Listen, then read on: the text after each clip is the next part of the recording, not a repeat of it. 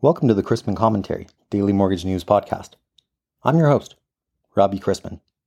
Topics on today's episode include Groundhog Day, my interview with homeowner Riley Howard about his decision why he refinanced his primary mortgage rate 4 times and how he chose his lenders, and reaction to yesterday's Fed rate hike.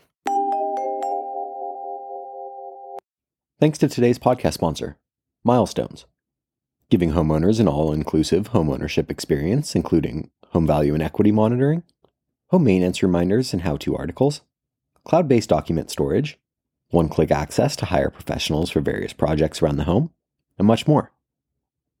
Milestones has hit the ground running, giving over 250,000 agents and loan officers access to the platform since their July 2022 Series A and go-to-market announcement. The technology is fully white-labeled, and their unique revenue model allows MLOs to double down on their commitment to client retention and maturation, while substantially lowering their tech spend and offering more value to both homeowners and realtor partners. Happy Groundhog Day. Where the rodent saw its shadow this morning, so plan on 6 more weeks of winter. There's an old Yiddish proverb, we plan, God laughs. Plenty of lenders are planning on being around to help to the estimated $2 trillion in home loans this year, and plenty of people had planned on the Federal Reserve's Open Market Committee bumping up overnight rates by 0.25% or 25 basis points yesterday. And sure enough, it happened. But rates dropped anyway, despite the planning and expectations. More on that in a minute. For today's interview, I wanted to welcome onto the show a friend of mine, Riley Howard, who is in a bit of a peculiar situation where he refinanced his rate on his primary residence 4 different times. I wanted to talk to him about his decisioning process and why he chose the lenders he went with. I think since I bought in 2018, I think I've refinanced a total of 4 times. Holy smokes, 4 times in 4 years, just over 4 years. Yes. And when I bought, I think the rate was somewhere around the high 5s, and I think I bought it down. I bought down a point at the time. I have really good credit, so I qualified for a great rate at the time, which was November, December 2018, and I bought it down a point, which was a mistake of mine, but at the time it was the best deal, and it seemed reasonable, and I'm not mad about buying it down a point. At the time, it was a great investment for me, but the rate started dropping drastically in 2019 and then into 2020. So I started at about a 5.5% interest rate, and now I am down to a 2.82%. What were the financial considerations for refinancing? Was it when you saved a certain dollar amount per month, or what made you pull the trigger? It started the whole total mortgage payment with my impound account and insurance was around $2,750 for a $505,000 house, which is amazing in California on just about a third of an acre in a beautiful community out here in the unincorporated area of Sonoma County. Now, as the rates kept dropping, as you know, the principal amount didn't go down, but now I'm at a $2,340 is my mortgage payment, and the principal didn't go down. So I'm saving about $400-$500 a month just on interest. Yeah, that's 25% of the overall monthly payment you're saving. Did you refinance with the same company each time? How did you decide who to choose for your lender? So initially I went with a friend of my sister who's my realtor. My sister's my realtor, my older sister. She's a prominent real estate agent in Sonoma County. And she's been doing it for over 20 years. And she recommended one of her associates that she works closely with. I went through him. He was great. But I got in contact with one of my friend's brother-in-laws at the time, or he still is the brother-in-law. And we went on a boys trip, and we had a couple beers and got to talking about interest rates and stuff. And I really liked what he had to say and what he could offer. And he was more local than the the first guy I went with, and so I refinanced with him. So the first time I did a refinance, I did it with the same broker, and then the two times after that, I went with the different company. And so that was more relationship based rather than the lowest possible rate, or did you try and shop around for a low rate? It was a combination of both. So I went from a 5.5% down to a 4.35, down to like a 3.5 or 3.4, and then down to a 2.8. So as the rates kept dropping, I continued to refinance just for an overall cost saving for the long haul. Did they? Were there any offers you got in terms of, oh, we'll pay for the appraisal fee or no closing costs, or they sweeten the pot in any way? Yeah. So the first time I refinanced, they did pay for the appraisal fee, and my house had gone up by about $60,000 at that time. And then after that, I didn't need to appraise anymore because the overall loan was significantly under. I put 20% down, so I didn't need any further appraisal. And then as far as closing costs, they covered all the closing costs.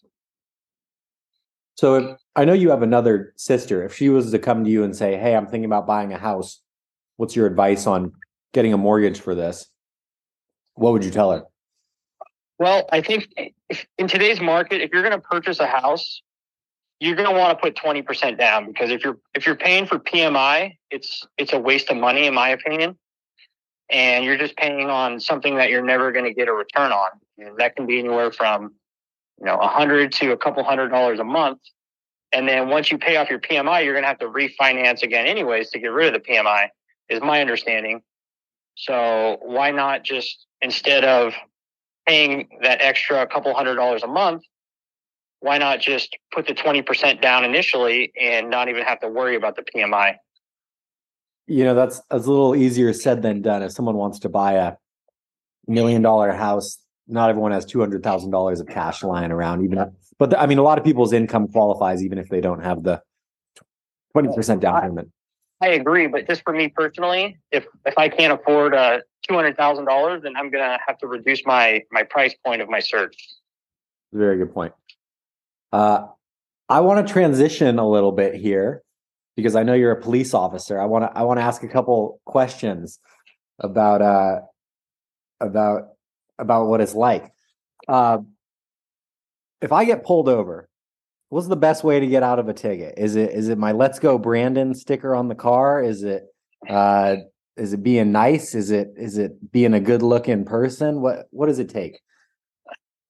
And that answer is different for every cop. There's no get out of a ticket real advice that I can give. But for me personally, if you're honest about what you did, and I think that you're truly sincere, and that you probably just need a verbal warning, kind of like a wake up call or a refresher about driving and following the rules of the road, then I'm more likely to give that person a warning versus somebody who's in complete denial about what they've done and is not taking any accountability for their action. That's not going to be the same for everybody, though, because some people will see that as, oh, this person just admitted to the violation here, and that's a slam dunk for them. So I don't go for quantity. I go for quality. And I try to make a difference and improve traffic safety. And if I think that a warning is sufficient and this person is truly not going to do it again because they have just received a wake-up call, then I'm more likely to give that person a warning. That's good advice. This whole interview has been good advice. I feel like I should close by asking, you even need any personal advice for me? Relationship advice? How do I get on the straight and narrow? Pay your bills follow the rules, respect, keep your word, be a respectful person, and that's going to lead to being a productive member of society. And likely, I would say probably 95% of people who are productive members of society are good people, and they don't have to worry about, looking over their shoulder or getting into trouble because they're following the rules and they're doing everything they need to do. Well, I'm a lost cause, so I'm not part of the productive part of society. So I want advice for me specifically, since you might know me better than most of these listeners know me. I don't know if I have any advice for you, buddy. I don't know if I have any advice for you. All right. Well, you certainly gave enough throughout this interview, so I appreciate you coming on and talking to me. Absolutely. In terms of bond market activity, as was universally expected, the FOMC raised its target range for the federal funds rate by 25 basis points to a new range of 4.50% to 4.75% at the conclusion of its policy meeting yesterday. This 25 basis point hike marks a step down from December's 50 basis point hike and from the 4 straight 75 basis point increases prior to that. The tightening cycle likely is not over yet, as the FOMC noted that ongoing increases in the target range will be appropriate. Inflation, though falling, is still too high, and Fed Chair Powell said during his press conference that the central bank is whiskey-bent and hell-bound on getting rates to a restrictive level, despite Wall Street's hopes for an imminent pause and subsequent cut in rates. For those optimists out there looking for rate cuts later this year, don't hold your breath. The ultimate result yesterday was mortgage rates actually falling for a second consecutive day after Chair Powell's comments were less hawkish than expected, setting off a sharp rally into the settlement close. Keep in mind that while the Federal Reserve controls short-term rates, long-term rates, like 30-year mortgages, are primarily a function of market expectations for the path of the economy. As far as economic releases went, we learned yesterday that the economy added 106,000 jobs in January, according to the ADP Employment Survey. This was lower than the consensus estimate of 158,000 and the 185,000 forecast for tomorrow's jobs report. Apparently, there was some sort of weather-related impact, which depressed the number. We also learned that total construction spending declined 0.4% during December, as construction downshifted to end 2022. The January ISM Manufacturing Index dropped further into contractionary territory, marking the third consecutive month of declines to now reach its lowest level since May 2020. The cumulative effect of rate hikes around the globe is clearly adversely impacting demand. Before the market opened today in the US, both the Bank of England and European Central Bank raised their rates by 50 basis points in somewhat of a surprise. In this country, today's economic calendar is already underway. Job cuts from Challenger for January came in at 102,943 cuts, a 136% increase from the 43,651 announced in December. We've also had weekly jobless claims in at 183,000, lower than expected and indicating a strong jobs picture, and preliminary Q4 productivity and unit labor costs, up 3% and down 1.1% respectively. Ahead are December factory orders and Freddie Mac's latest primary mortgage market survey. We begin Thursday with agency MBS prices better slightly, and the 10-year yielding 3.38 after closing yesterday at 3.40%, with the 20-year at 4.04%. Let's wrap up with a joke and some housekeeping. There's a fine line between a numerator and a denominator. Only a fraction of people will find this clever or funny.